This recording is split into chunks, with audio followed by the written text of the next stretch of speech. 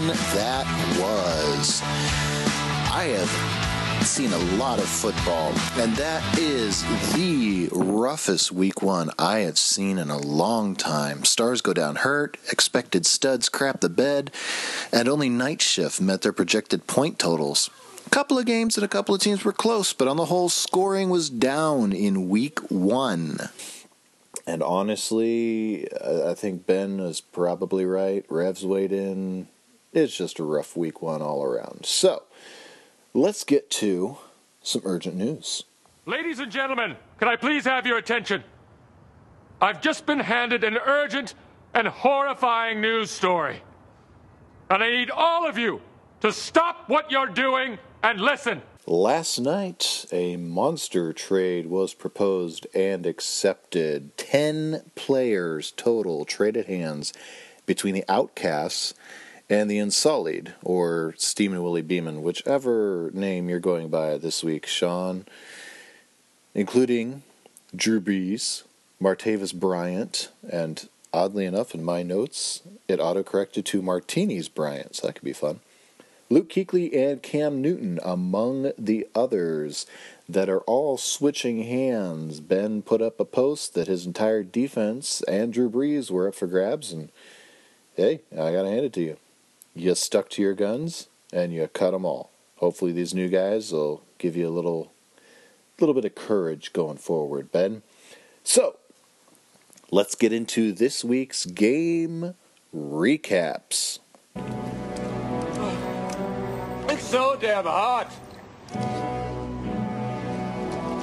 Milk was a bad choice. Okay, like I said, week one, rough. Just imagine yourself as Ron Burgundy roaming the streets of San Francisco, chugging on milk in the middle of a heat wave. Let's start with Night Shift versus Lance Manlove. Now, this one was over before the late games kicked off on Sunday. The highest scoring defense of the week belonged to the Night Shift. And how about that rookie TJ Watt? Hashtag turned down for Watt. Did even better than I'd hoped. Now, Lance Manlove did have the 7th ranked offense, but he had the 10th ranked defense. In fact, when I looked at the stats, TJ Watt, a rookie in his first ever NFL game, outscored on an individual basis every single player on Lance Manlove's roster. So let's take a minute and just listen in. I believe that the owner of Lance Manlove has taken the podium and is about to address the crowd. Thank you all for being here today. First and foremost, we must address our performance from this past week. Obviously, we perform well below the line. We have high expectations around here, and we must accept that. We will not make excuses for our shortcomings. I believe excuses are a tool of the incompetent. We have a very capable group of young men around here, and despite the fact that we did not have our first round pick available to us this week, we must all pull together and take a next man up mentality.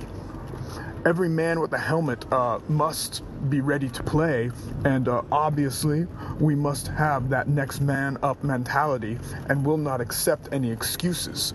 We have a lot to look forward to this week. We think we have a lot of opportunity, and we are excited about that. We look forward to seeing the pedigree of our players, and we also must just be ready for next week. We must have a big windshield in front of us and a small rearview mirror behind us. Such is life in the National Football League, and we are ready to accept that, and we are ready to take all challenges on. Thank you very much. Next up, we have 302 taking on Jim Kelly Hates Cancer. Now, early on, Jim Kelly Hates Cancer looked good with Andy Dalton quarterbacking 302, dropping so much more than a deuce and so much less in the point column. But in the end, Stephon Diggs is 302's MVP of the week, outscoring every player on an individual basis on Jim Kelly Hates Cancer's roster. Looks like a year in the system has really helped out Sam Bradford's rapport with Stephon. Now, Jim Kelly Hates Cancer is scrambling for answers at the running back position, because we all know that David Johnson went down, and the reports are that he dislocated his wrist and is going to be out for a couple months. Bruce Arians stated late yesterday that they were expecting him back in time for Christmas, which is not going to be a help to Chuck at all. Now, I believe that the owner for 302, one Connor Bizzle, has taken to the microphone and is addressing the media, so let's listen in. Head, I dare you to pick against me again as your upset of the week. See what happens. Do it. Do it. And Chuck, nice try. I know you and your Baltimore connection tried to take out my quarterback, but my team overcame. So take this as a warning against anyone else who thinks it's a good idea. You're not going to beat me. 302 wins. Next up, we have the Awful Waffles taking on the Ninja Panthers. Now, Ninja Panthers, what happened? All of your guys this week played like they were hungover. Dead last in offense this week, and just barely avoiding last place in scoring defense by less than a point. This was a rough week for your squad, Rev. I feel sorry for you. Now, Awful Waffles didn't even need to field a defense to win this week. If you look at the stats, his offense alone, you take away all his defensive points, he still wins that game. That's not a good start to your season, Rev, so hopefully your studs can pick it up. Next up, we're going to look at the Gridiron Mafia versus the Unsullied / Steamy Willie Beeman / Mega Choice. Now, this was the tightest game of the week. It was a good, well-fought battle. Now, the Unsullied had a shot late Monday, but C.J. Anderson was largely contained by the L.A. Chargers, and even though the Broncos won, they did not step up for the Unsullied, dropping him to 0-1. Gridiron Mafia missed their projected points by less than a point, so there's a fun little factoid there for you. They also had the highest scoring quarterback of the week sitting on their bench and still managed the victory. So kudos to you, Gridiron Mafia. Grizzles Gladiators took on Sweatman's Runners, and Sweatman's Runners proves in this game the draft, winning it, wins you nothing. That A-plus grade did absolutely nothing for him because Grizzles Gladiators won with Sam Bradford and Leonard Fournette sitting on their bench. Only about a 2-point difference in defensive play, but the offense is really what set these teams apart, with Sweatman owning the number 8 offense and Grizzle owning the number 3 offense this week. In fact, if you look at the All-Nellis team, it really was a team effort for Grizzle because neither team has a member in the All-Nellis top-scoring players of the week. Rounding out our games is Outcast versus Roster Guard 99, and Ben called it early. This was the toilet bowl.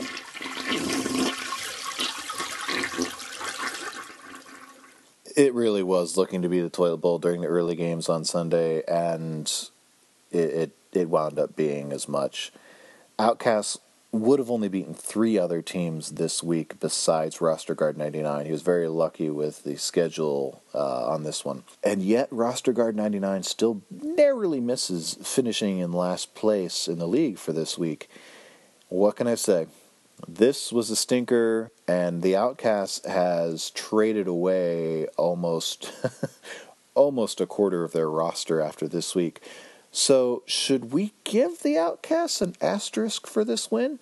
I'm being told that the owner of the Outcasts has stepped up to the podium and is about to address the media. So let's listen in. Hey gang, it's Ben. Week 1 sucked. I think we all know that by now. It was miserable to watch and miserable to play. A lot of fun over the last 24 hours trying to figure out some trades. Thanks to Sean for, I think, making a good trade with me. Monster deal. Look forward to hear what you guys think about that. Moving forward, survival-wise, Chuck, Arizona kind of fucked you. Sorry for that. Due to a technical error, Joe got knocked out early, which means you guys need to make sure you save your picks in survival mode. The only thing I have to add is that, Matthias, you're an asshole and you suck to trade with.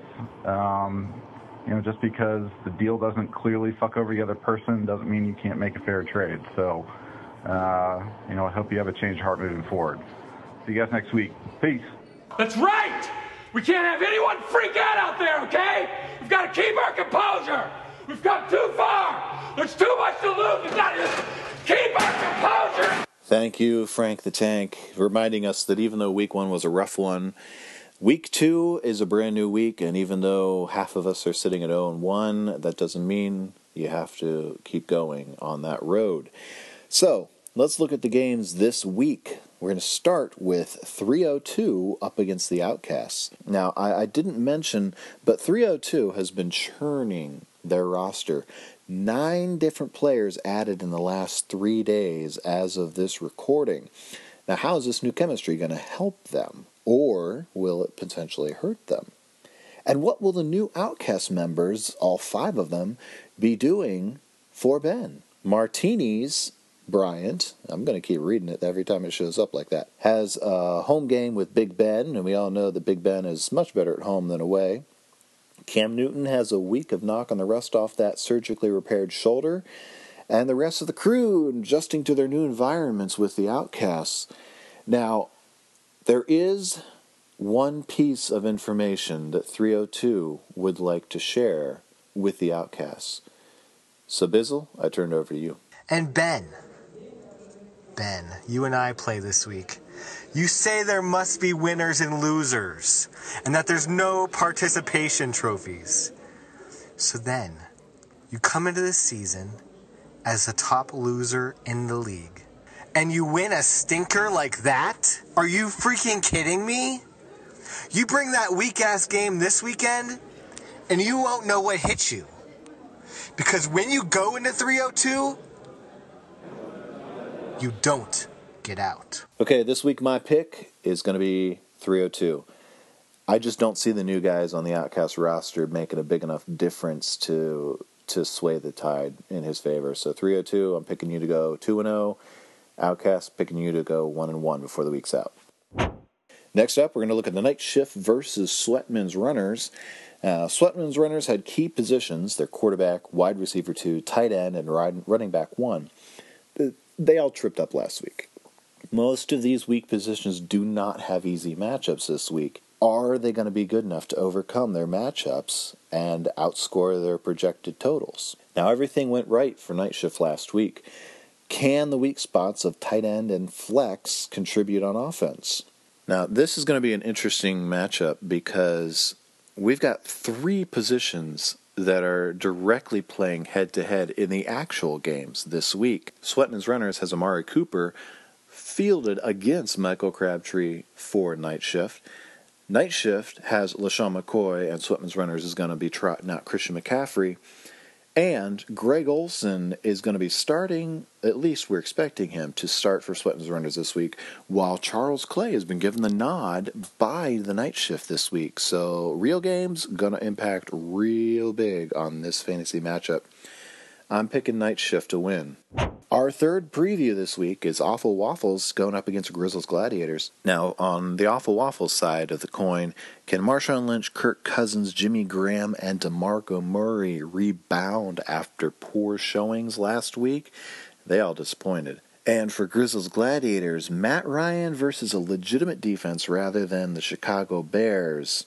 I don't know about that one. And Honey Badger is getting ready to feast going up against that atrocious Colts offense that gave away so much to the Rams last week. I'm picking Gladiators in what would be officially the upset of the week according to Yahoo's projections. So lock it in. Grizzle, I'm looking at you to win this week. Moving right along, Gridiron Mafia against Roster Guard 99 this week is our next matchup. Roster Guard going to put some faith in Marquise Lee to be able to step in and be the difference maker with Allen Robinson being lost for the season. Let's pay attention to that one. And Gridiron Mafia, Mark Ingram was not a big part of the Saints' game plan last week. Are you going to trust him this week? Right now your roster says yes. I think going against the Patriots in New Orleans might be a good choice for you. Picking Gridiron Mafia to win this week, dropping roster guard 99 to 0-2. Jim Kelly Hates Cancer is looking to rebound by going up against the Unsullied / Steamin' Willie Beeman / Make a Choice, Sean. Jim Kelly Hates Cancer, I'm watching for Carson Palmer and T.Y. Hilton in this one. Neither one did really well last week, and you're going to need both of them to really become studs this week, so let's keep an eye on that one. And for the Unsullied, Julio, Brown, Mike Evans, Kareem Hunt, if they look anything like they did last week, minus, of course, Mike Evans, who we just expect to be good anyway, but if those 3/4 put up anything near last week, and now you've added Drew Brees at home against a pretty weak New England secondary and a healthy Kuechly on your defense, I think the Unsullied might be primed for another title run. I'm going to pick the Unsullied here and going to drop Jim Kelly Hates Cancer. Last matchup of the week is Lance Manlove taking on the Ninja Panthers. Now, Lance, you got Big Ben at home this week. That's your key. I don't know if I'd trust Hyde this week going up against Seattle. And I don't know if Allen Hurns is going to be stepping in. We mentioned Marquise Lee could be the go-to guy, but Jacksonville's going run first. They're definitely taking on Tom Coughlin's identity there. I'm going to pick the Ninja Panthers, but it's going to be a squeaker. Well, Dak, here's the deal. I'm the best there is, plain and simple. I mean, I wake up in the morning, I piss excellence, and nobody can hang with my stuff. I'm just a big, hairy American winning machine. If you ain't first, you're last. You ain't first, you're last. That's Ricky Bobby giving us a drop for our free agent pickup of the week. Now, in the week or so leading up to this first week's games, I scoured through all of the transactions. Now, these are the top 3 pickups that performed this week. Number 3, Kurt Coleman, DB, went to Gridiron Mafia. 6 tackles, just over 9.5 points for Joe there, so good job. Number 2, Ryan Suckup, kicker, went to Ty for the Awful Waffles. 12 points, 3 field goals, 1 of 50+, and an extra point for you. And number 1, Justin Houston for the night shift. 2 sacks, 4 solo tackles, 1 tackle assist, just over 19 points. So good job on the free agent waiver wire there. Well, let's keep it working. 302 churn their rosters this week by looking that way. So could they be on this list next week? That sad trombone means it's time for the bad break of the week. I've got 3. 1 is going to win. Number 3, David Johnson lost for 2 to 3 months for Jim Kelly Hates Cancer. We already talked about that. Not quite sad enough to be number 1 this week, though. Number 2, Tom Brady's bad day for the Ninja Panthers. Just didn't help him. But even if he'd done as well as he was expected, you still wouldn't have won. Which means our bad break of the week goes to Zach and Lance Manlove being embarrassed in the opener and losing one of their stud receivers, Allen Robinson, for the season. So there's your bad break of the week. Going to round out today's podcast looking at a couple more things. One is some notable studs. I don't know how to put this, but I'm kind of a big deal.